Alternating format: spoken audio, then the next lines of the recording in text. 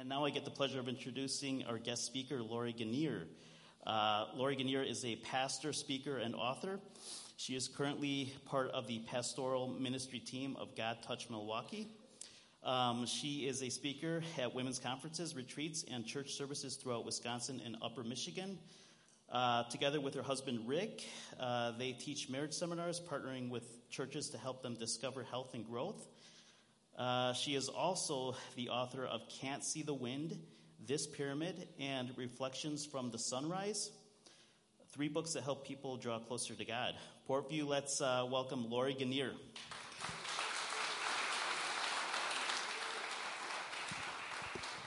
Thank you. I want to point out my handsome husband over here. Wave at them. He loves to be the center of attention. That's a lie. That's the only lie I'll tell you today. I'm just so delighted to be here. You know, you walk in the sanctuary, and what do you see up here? It don't get any better than that, Pastor. It just don't. Where I come from, the way we open every service is this. Are you with me? God is good. And all the time. And then we do it 2 times. God is good. And all the time. Amen. Now I'm at home. You know what? I look at this worship team. First of all, when you left the platform, I'm thinking, oh no, he's going to throw up. Been in church ministry for a long time, so you think, oh no. Thank God there was no emergency. Yeah, amen. But I look at worship team here this morning, and I see a multi-generational worship team. That's awesome. I taught at some leadership conferences, and one of the sessions I had to do is building a multicultural church. Not that I've necessarily done that, but they thought I would be okay at that. So one of the things I talked about was how your platform needs to represent your community. Your platform, whether by design or whoever had instrument talents and vocal talents, I don't know. But your platform represents your community, so kudos. The first time I was here, 2015 maybe, whenever the sanctuary was being done and we were out there, then the next time we were in here and I was like, oh, this is what they were doing. And now they invited me back 4 years later, and I'm like, oh, it's so good to be back here. We've been back here for football games and all kinds of things, right? Yeah, we love Portview. We're here today to honor your leaders, to honor Pastor Mark, Pastor Suzanne, and Pastor Mitch. Where is he? There he is, and his wife Amy. Is she out there somewhere? And Amy.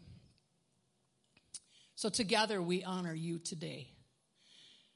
I also want to honor the leadership of this church, because I truly believe that God blesses you and blesses this church because you bless your leaders. It's not that way everywhere. However, what I'm going to be talking about later is how unified we've come in the last year and a half in our churches. I was talking to our network superintendent this last week. And one of the comments that he made to me was, after coming through all of this mess, and y'all know what I'm talking about, coming through all this, our leaders are more unified than they've ever been before. And he's probably my age, so we've been around a while. Never seen our leadership that united. That means our churches are too. Doesn't mean we don't struggle, but we are united.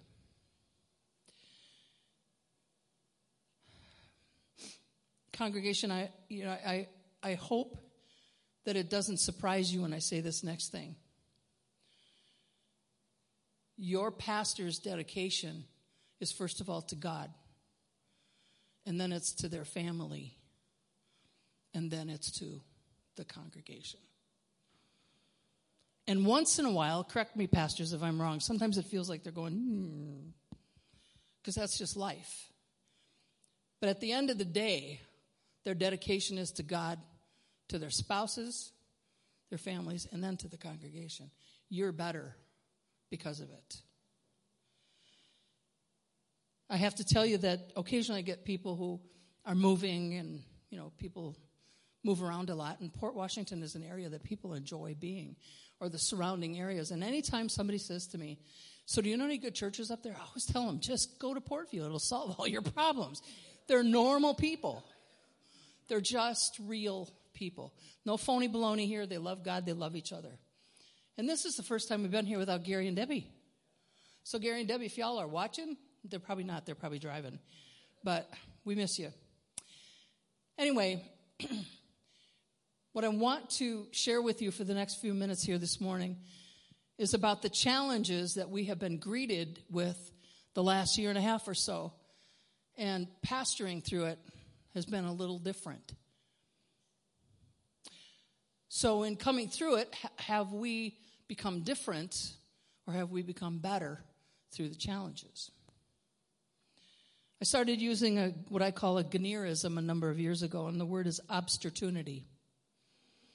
It's when we're faced with a seeming obstacle, and we recognize that in God's economy, it's really an opportunity. So we have had a lot of opportunities the last year and a half. Coming to the back end of COVID, at least we kind of hope we are. Are we better, or are we just different? When asking a question like that, you have to be able to measure it by something, right? So how do we measure that? Are we better, or are we different? What I did is I went on your website, and I looked at your graphic. It's probably up on the screen. There it is. Looks a little fuzzy, but that's your graphic. That's Portview. Worship is in the center. Growing and connecting and serving and reaching is around the heart that worships. Your purposes.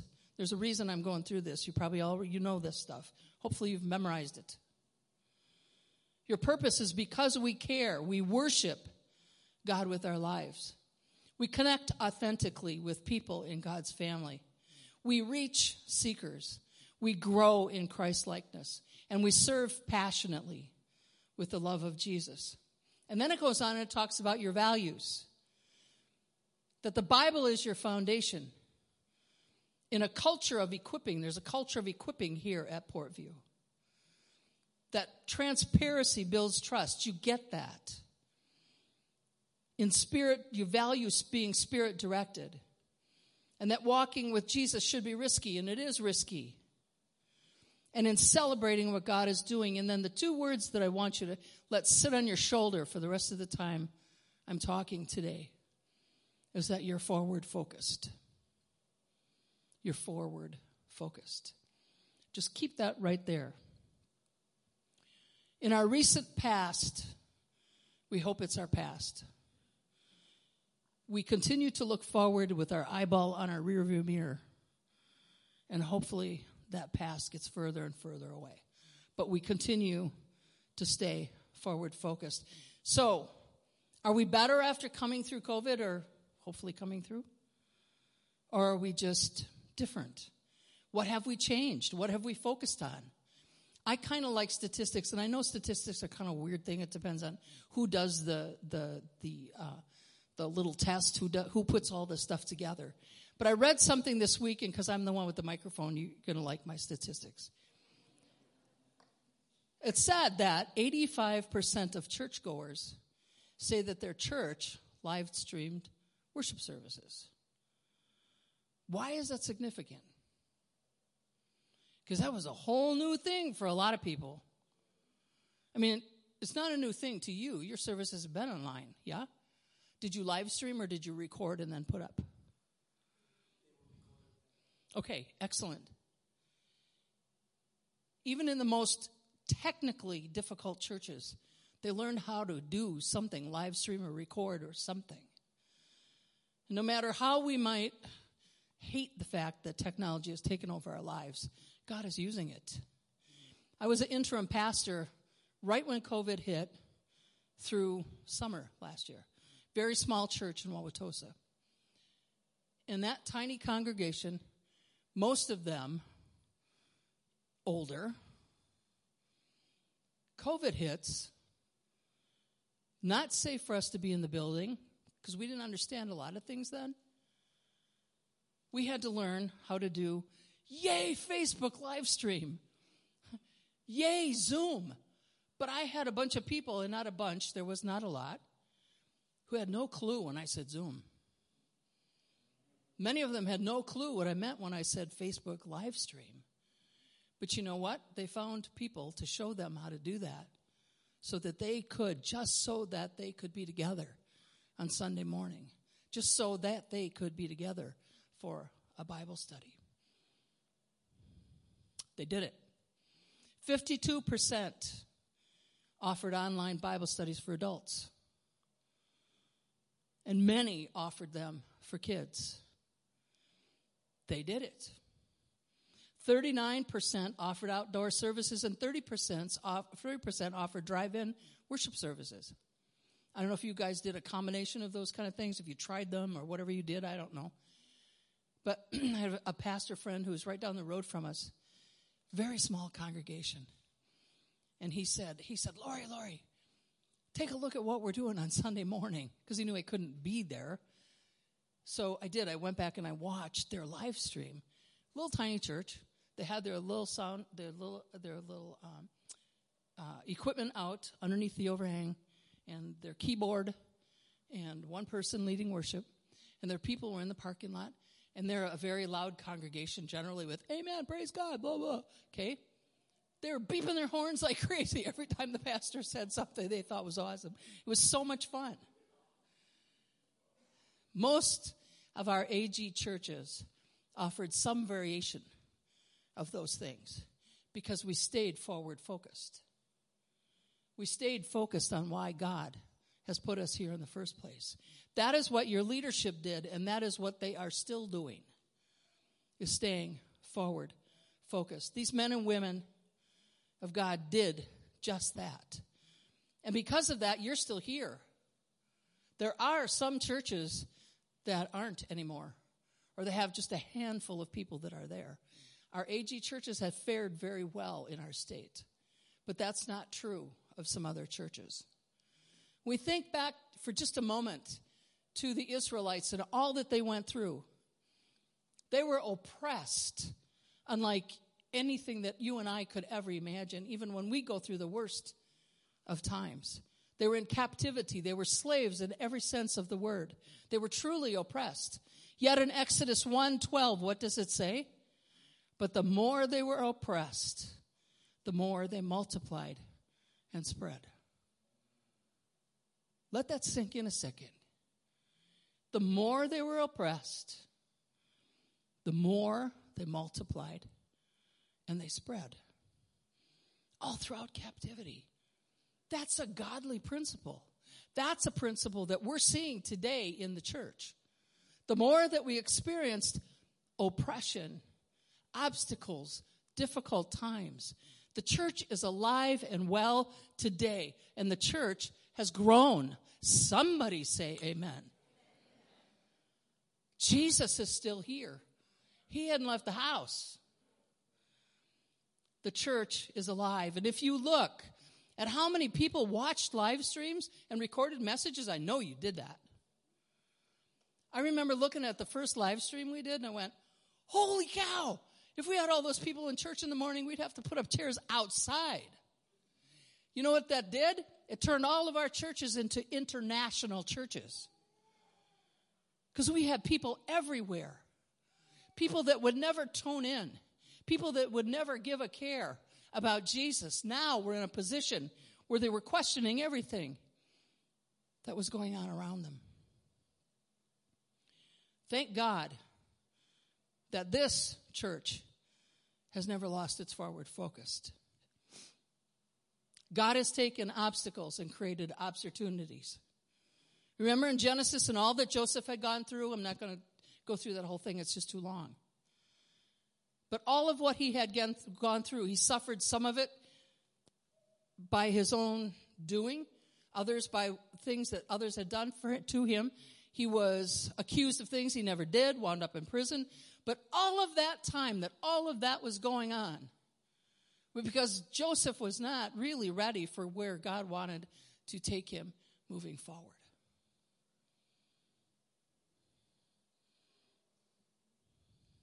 It was not time. What did Joseph say? When he gets together with his brothers, you know the whole story. If you don't, you need to go home and read it. But when he's back together with his brothers, everything's great. Well, then Dad dies.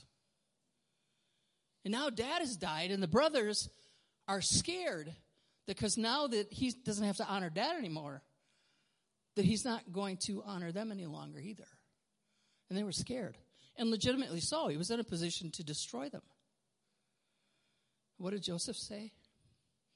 You intended to harm me, but God intended it for good, to accomplish what is now being done, the saving of many lives. Again, a clear picture of God taking the worst circumstances and using them for what? To save many lives. The church is alive. The church is growing. We have lost a lot of people to COVID. Oh, yes, we did. I lost count a long time ago. I know this church has experienced a fair amount, more recently than, right? But we've all experienced it. We've all gone through it. Do we grieve that? Yeah, we do. It was a horrible thing to go through, but I believe that even as hard as it's been, more people have seen and heard the gospel than any other time. And that the majority of us came through it with an opportunity to win souls through the cyber church that we've had. And thank God people have come back into the house of God. I remember years ago when we first offering online services or recorded services started to be a thing. There was people in my generation, I own up to it, in my generation who said, no, you can't do that. Because if you do that, people will just sit on the couch and they just won't come to God's church. They'll just be happy sitting on their couch.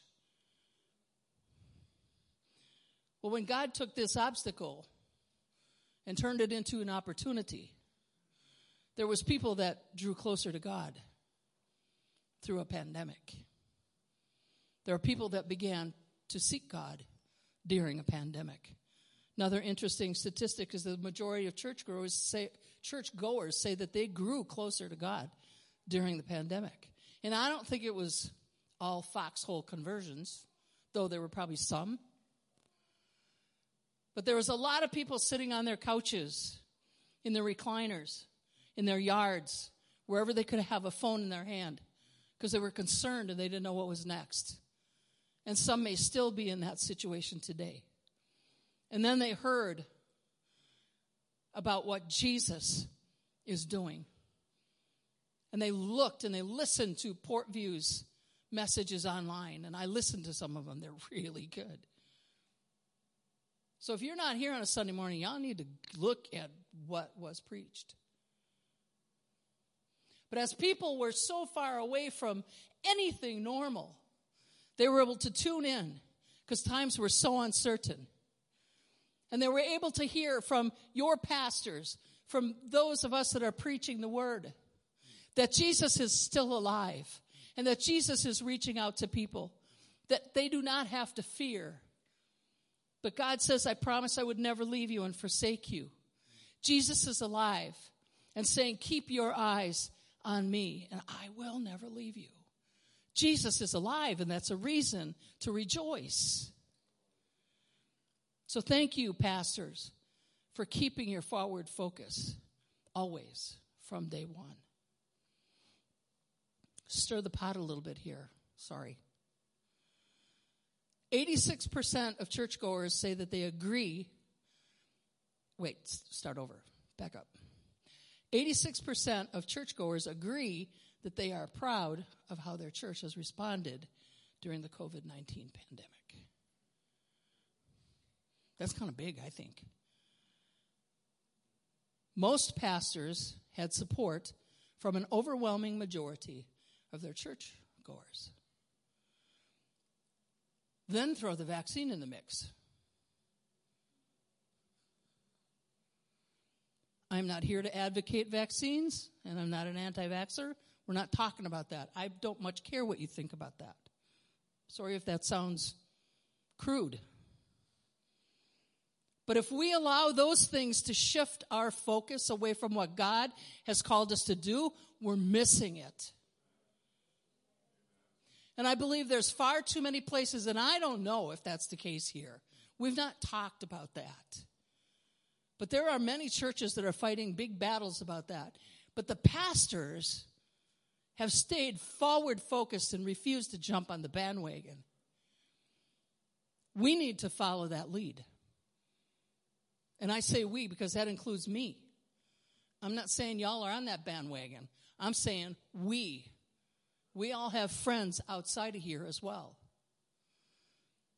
Have we shifted our focus? Have we allowed those things to take our focus away from what God has called us to do?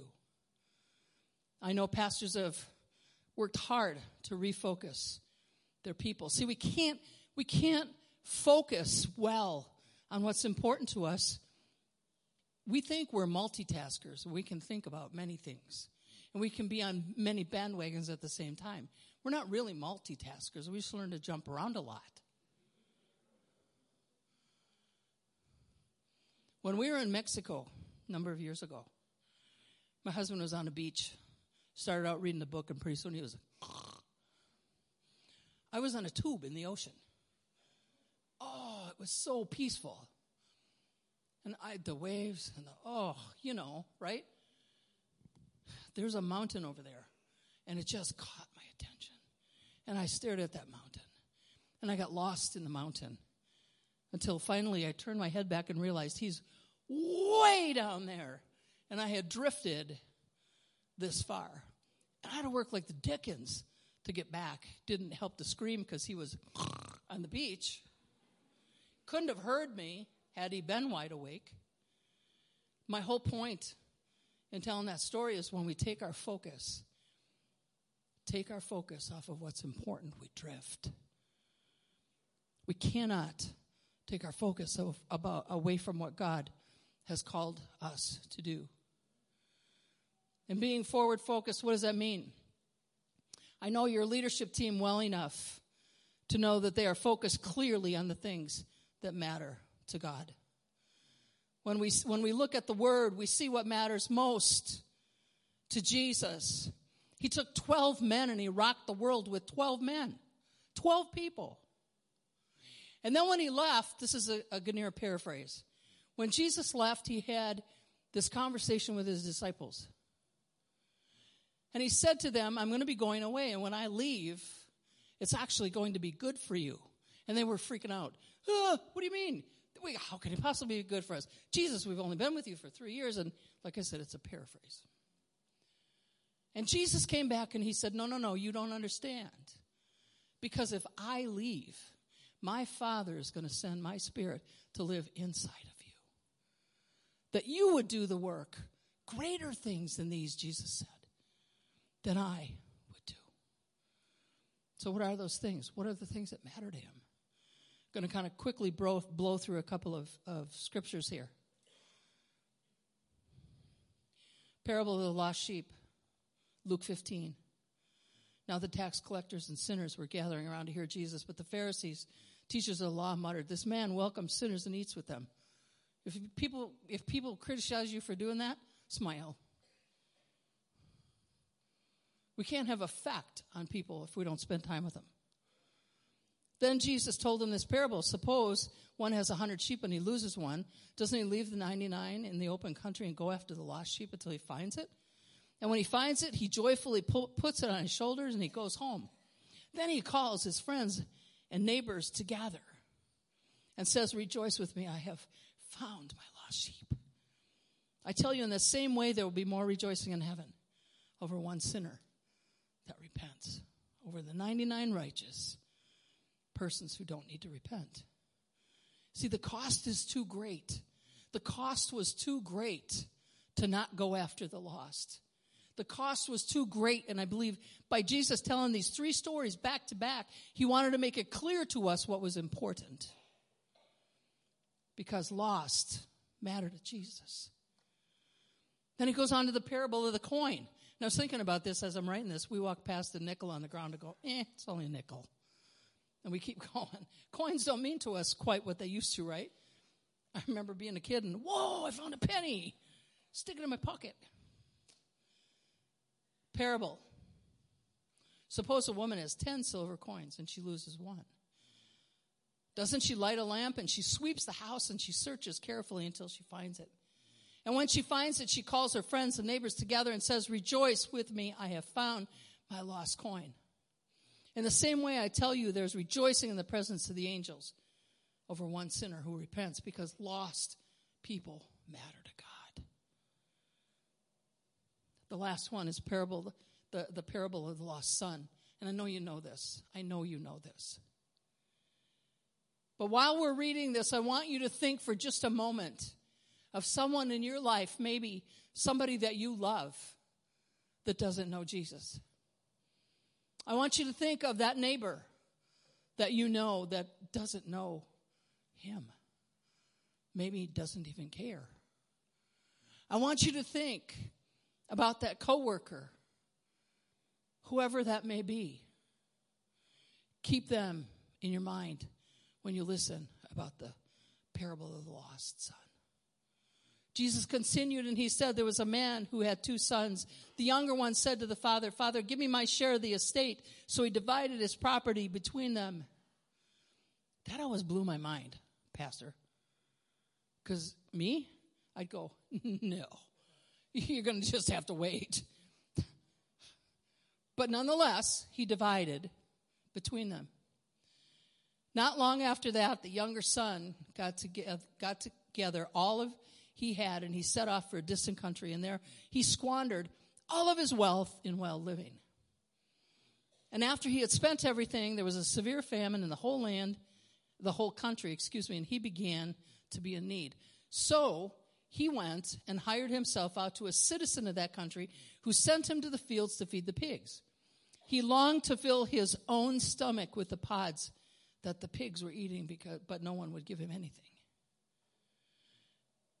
When he finally came to his senses, he said, how many of my father's hired servants have food to spare, and here I am starving to death.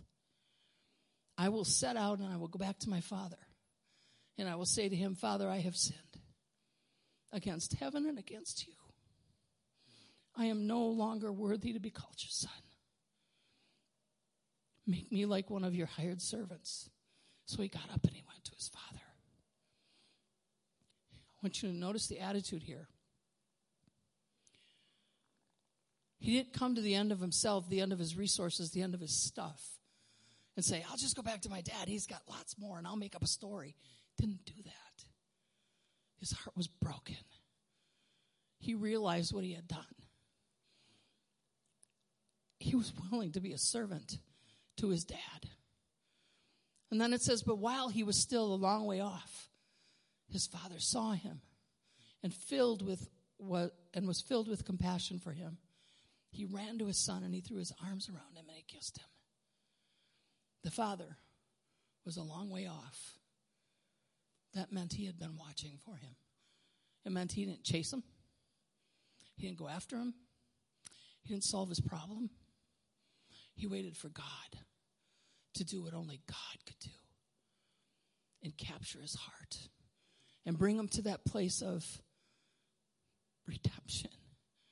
Bring him to that place where he knew he was in a hot mess, and without Jesus, he didn't have nothing. That's the attitude with which. And when that father saw him, and he went running down that pathway, and he grabbed him around the neck, and he hugged him, and he kissed him. And the son said, Father, I've sinned against you, and I have sinned against heaven and sinned against you. I am no longer worthy to be called your son. What does a dad say? Well, yeah, there's that. No, he didn't say that. Well, I'm not sure I should trust you this time. He didn't say that. He saw something different in his boy when he came back. He saw something different, and his dad never even says anything to him. What does his dad say? He says, quick, Bring the best robe and put it on him. He didn't say just pick one of those robes off the thing and bring it out here. He said put a ring on his finger and for heaven's sake go kill a fattened calf. We're going to have a party because my boy has come home. And they began to celebrate. Later, the father said to the brother, which is a whole nother message, this brother of yours was dead. Now he's alive. He was lost, and now he's found. So going back to the original question, do I care about the stuff that matters to God? Or am I selfishly wrapped up in other stuff? I believe your pastor's heart is to keep you focused on what matters to God. I believe that. I know these people. I know their focus. I know their love for God. I know their love for people. And I want you to know if you have family, friends, loved ones in that faraway country with little no concern, God has not forgotten them. God loved them enough that he sent his son, same as he did for you. I've prayed with scores of people at altars like this over the years. And people come, the majority of the prayer requests, my boy, my daughter, my mom. And the prayer that I very often have with them is, yes, we pray specifically for them. But here's what I know. I know that God knows them so well, he knows how many hairs they have in their head. He knows what needs to happen in their life. So we say a prayer similar to this. God, would you begin to do stuff in their life that they can't explain? Would you do stuff in their life, God, that they can't give anybody else any credit for? That it's all stuff that you could have done? We've seen God do miracles with that prayer, have we not? We've seen him do incredible things in our own family when we've said, God, take all of this and show them that it was you that did it. Then when they come back to us and say things like, whoa, thanks for praying. You guys are awesome. No. We prayed that God would do what only he can do so that you'd see him, not us. God's word tells us that we are the plan to reach the lost. So I ask the question, do you care about what God cares about? God is gentle when he draws people. Had he strong-armed me, I would have pushed back. But his spirit gently drew me through a number of set of circumstances and people that just loved me, that didn't correct me, they didn't criticize me, they didn't find fault in me. We even had one relative come and stay with our kids while we went out drinking. Hello. We had made no confession to serve Christ. We hadn't even been to church. And they came and stayed so we could go out. They showed us the love of Jesus when we didn't even recognize what it was. We just knew they were church folk. We are called to be Jesus with skin to those in our lives because time is short and eternity is long. And we have to get on it. We as a people, I'm not saying you Portville, I'm saying we as a people have to get on it. We can't sit on our blessed assurance any longer because time is short and eternity is long. Your purpose statement, your values, all speaks to the same thing about people, about loving God and loving people, caring for each other and reaching the lost, being forward focused unlike any other time in our life. Pastors, thank you for leading this church with a forward focus, knowing exactly who God has called you to be. Thank you, congregation, for following them as they follow Christ. It doesn't get much better than that. When they're willing to follow you as you follow Jesus. Congregation, as I said, some of the most powerful prayers that I've seen is, God, you know them. Not them, we're back to the lost. So that they can't mistake it, God. I could tell you, as I said, countless stories. God opened their eyes so that they could see him. Don't let your pride get in the way and tell them how it is. Just pray for them. And tell them you're praying for them. Tell them that you believe that God's going to pull the dots together in your life, because I know God. Yeah, I know, but if you knew it doesn't matter, because I know God, and he knows the circumstances. And if we tell them that we love them, even in their mess, we tell them we love them, maybe, just maybe, they'll be willing to trust that our Jesus loves them too. Maybe, just maybe, that if we continue to tell them we're praying for them, I love you, Jesus loves you, he's got a plan for you. We don't need to preach at them. God does the work. Scripture says that the Spirit draws them, doesn't it? The Spirit draws them. So I want to pray for you, congregation. I want to pray for you relative to those in your life. Spouses, neighbors, kids. Whoever is in your life that doesn't know Jesus. That God would use you as you stay forward focused on why God has called you in the first place. Let me pray for you. Bow your heads, please. Father, I pray for these precious people, for this precious congregation. God, that you would give them courage and strength to be Jesus with skin, to family and to friends and to loved ones. God, that they would be kind and loving and reaching out to them and telling them that they're being prayed for. God, that you would pour your love into them, that the grace and the mercy of God would ooze out of them to each other, to the lost, to their leaders. God, that you would bless them. God, open their eyes to things in the spiritual realm that they've never seen before, that they would see you working in places that they've often wondered, are you? God, show them. Bring alive in their hearts a desire to be Jesus with skin with the people in their life. And we'll thank you for it in Jesus' name. Amen. I would like to pray for the Larsons and the Lewicks. Can you come up here? I don't know what the board has planned after this, but I'd like all of you to come up here if you could. These are some pretty awesome people. You know, and I was thinking about this when I was preparing this. I've known you a long time. Marquette. Yeah, I wasn't City on a Hill then, right? We were at correct, Urban Bible Training Center, Urban Ministry Center.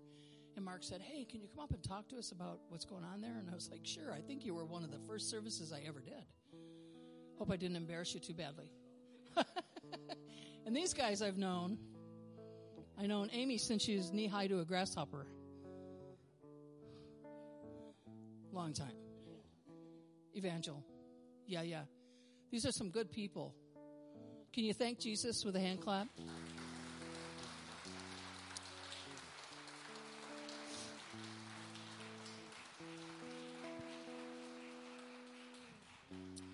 I want to pray for you. Congregation, if you'd extend a hand, if you could, and pray with us for them. Lord Jesus, I thank you for these leaders. I thank you, God, for the men and women of strength and courage. God, that you would continue to strengthen them and encourage them in some of the difficult things that they do have to walk through. God, give them courage to be the men and the women in calling and leading this congregation in these last days before you return. God, we truly believe that time is short and eternity is long, and there's so much work to do. God, that you would use them. God, that as they follow you, that this congregation would follow them with hands on the plow and never looking back. Father, that you would meet their every need, that you would meet this congregation's every need. God, that their families would be financially blessed, that their health would experience a touch from God, that their children would follow you and raise their children to follow you. God, that you'd put a hedge of protection around them, physically, emotionally, and spiritually. God, that no danger or harm would come to them in any way. And God, we would ask Just like the song that we sing quite often these days, let your blessing and your favor be on them.